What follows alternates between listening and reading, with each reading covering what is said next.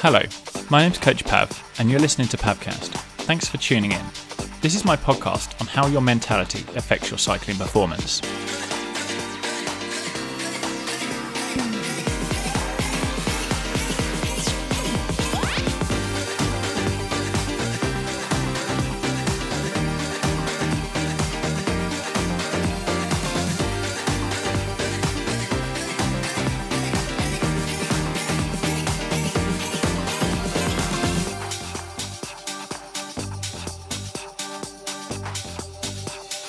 Traditionally, coaching has focused mainly on cyclists' training and sometimes on their nutrition and tactics too, in order to see improvements.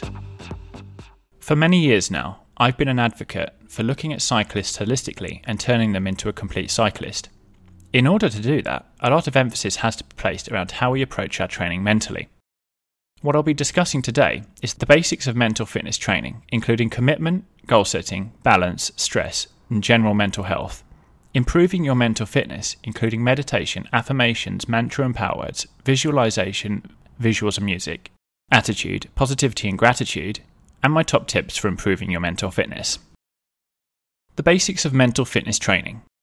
The number one point to understand is that we're all individuals and, as such, your experience of something in life might be completely different to someone else's. Some of these points you might resonate with, others you might not. Either way, listen on with as an open mind as possible. I've written and spoken a lot about my thoughts on accurately gauging commitment many times. One of the first questions I ask someone who wishes to be coached by me is, how committed are you? Many would say 10 out of 10 until we discuss what that actually means. A full-on 10 would mean they'd need to be perfect with their diet, that they'd likely train indoors all year round, and that they'll have to ditch their riding buddies for the duration of our coaching-client relationship. Having had that conversation, they usually back down a little.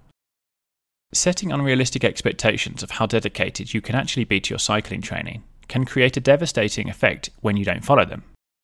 Allowing some freedom and flexibility in your training will reap many rewards longer term, especially when you stop considering not following the plan as cheating. Ultimately, if you're training for something near impossible for you, are a professional rider or are hoping to become one, you might need to sacrifice a lot to reach your goals. However, the rest of us can be safe in the knowledge that almost every goal will be completely achievable even with a little deviation from perfection. Goal setting. You may have listened to that last chapter and thought, shit. This is where the importance of goal setting for your cycling training comes in. It is wise to spend some time being objective and being honest with yourself when setting your goals. It's why working with a professional coach is key. It's better and easier to adjust those goals day one of training than T-1 day from your event. That's not to say you shouldn't dream big. I encourage my clients to have high dreams, just with realistic expectations and without setting themselves up for bigger, motivational-related challenges later on. Balance. Finding the perfect family work and cycling training balance is another fundamental factor of your mental fitness. While this might apply more to those who are working 40+ hours a week, have young families, or have many other responsibilities, ensuring that training is synergistic with life is important. When training doesn't fit with work, it often becomes something challenging to complete. In time, these challenges will eventually become a burden. From there, you're on the fast track to quitting.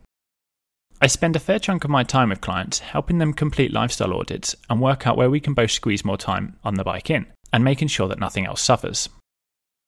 Stress. Stress destroys your cycling performance. Some humans can have a long and challenging day, yet get home and smash an indoor training session with relative ease, perhaps utilising that pent-up tension to put in a good performance on the bike. However, some people struggle with putting anything noteworthy in while stressed. The trouble is, we tend to flip-flop between the two. As more stress builds, as we struggle to cope with it, or we experience it for too long, it becomes impossible to manage. Reducing stress triggers and learning coping mechanisms are the best ways to resolve this. General mental health. All of the above factors are multiplied if you have general mental health challenges. Looking at your cycling training with an eye on any mental health challenges is a wise move to ensure you don't slip into any chronic illness. Factors such as your sleep, nutrition, support, relaxation, and grace with yourself all contribute to positive mental health. In general, the athletes I coach who take active steps towards better general health are the athletes who not only smash their goals, but reach far beyond them. Improving your mental health. Meditation. Having been used by many cultures for thousands of years, it's great to see this becoming a bigger part of normal life in Western societies. While this might seem alien to some, I can guarantee that if you buy into it and commit to a structured meditation practice, you will see unbelievable gains. Of course, the challenge with this is how subjective the gains actually are, and how long it might take for you to even notice them. Typically, the clients I introduce meditation to report a greater acceptance of emotion and far less a reaction to it. It might be easier to see how this would have a positive effect on general life, and it would. To give it an athletic context, my clients who meditate regularly say their experience of challenging times on a bike or suffering is actually a lot better. That's not to say that it is any easier, but it's more like a feeling of acceptance that this isn't going to be easy, but you might as well get on with it. For those who don't know where to start, I recommend guided meditation apps such as Headspace, Calm and Balance. Start by setting aside just 10 minutes per day, but try to increase this. Perfect times to meditate are upon waking up and before bedtime, but if you can fit a midday session in too, all the better. Affirmations. This is something we are loosely taught as children, probably during sports. We might have been told to tell ourselves that we are capable of winning in order to boost our confidence. This is a simple example of an affirmation. Affirmations help by adjusting our mindset on the topics we practice on. Ideally, you will write down 10 to 20 short sentences on what you want yourself to become. Here are my top affirmations for boosting cycling performance. I'm dedicated and excited to train. I am an amazing cyclist. I am a strong cyclist. I have incredible stamina. I am committed to my cycling training. I'm a highly skilled cyclist. I also recommend picking some non-cycling related affirmations. You might have some challenges at work or at home. Adding a few affirmations might really help you strengthen some areas where your mind wobbles a bit. Whether you think you will succeed or you think you won't, you are right. A famous quote by Henry Ford.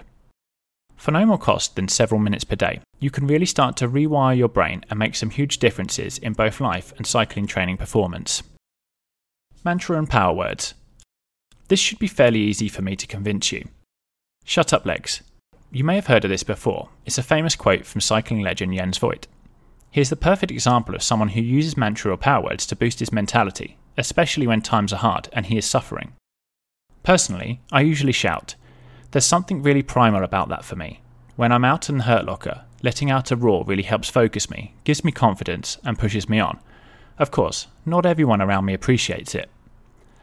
Find some words that resonate with you. It's crucial that the words inspire and motivate you. Something as simple as power, power, power might be enough, and you don't have to shout it either. Next time you're pushing through the pain barrier, just say these words. As long as you keep saying them during tough times and you keep pushing on, eventually they'll become your go-to when times are hard. Visualization. Visuals.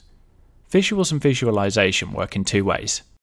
The first is more reactive, and this might include you visualizing yourself winning a race or crossing the finish line of your Sportive or Gran Fondo.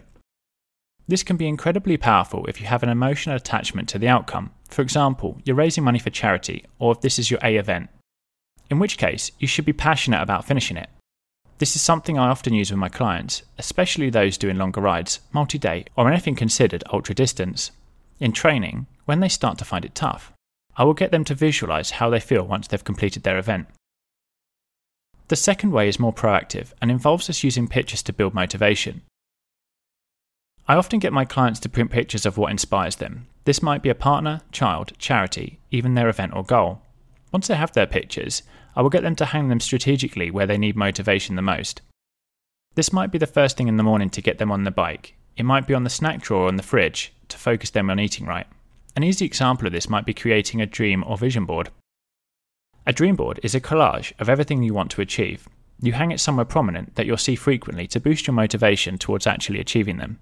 Essentially, with both these visualization methods, we are looking to promote an emotional response which will boost your motivation. Music. Possibly not always considered part of visualization, but I'm including it here as I often utilize music with my clients in a similar manner. I have no doubt that you've got songs that get your heart racing, your focus increasing, and your energy rising. With most of my clients, we will discuss playlist creation for the same two reasons as visuals. The first being to play something, even humming in their head, when they start to struggle. The second being more to get them ready for training or competing.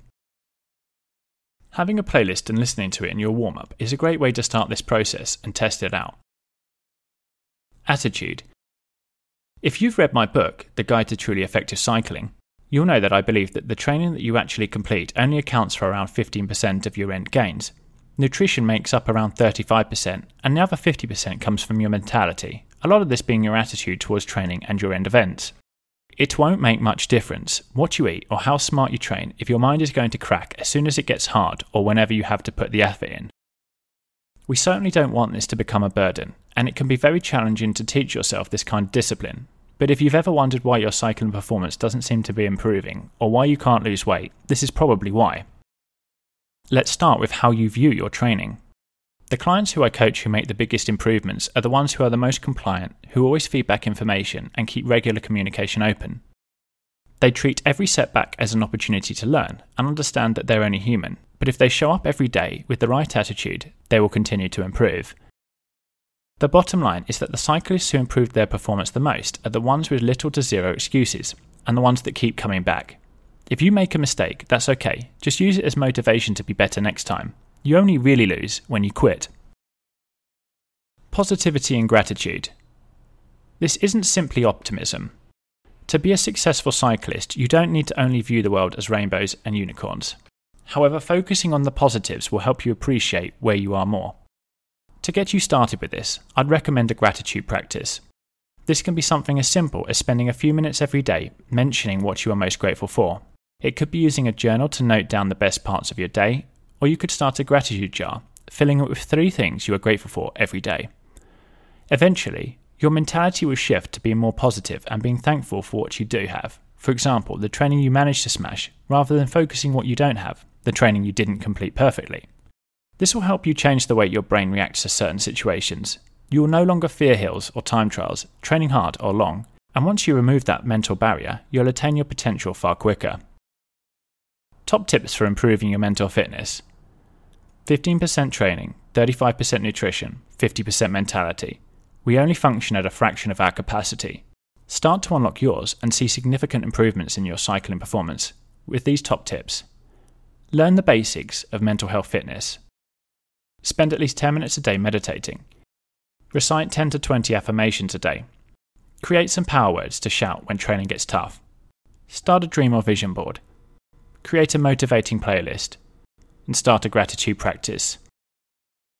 Thank you. That concludes my podcast on how your mentality affects your cycling performance. If you've enjoyed this, please be sure to subscribe to my mail list either on my website or to the podcast via whatever platform you listen on. My name is Coach Pav, and you've been listening to Pavcast. Have an awesome day.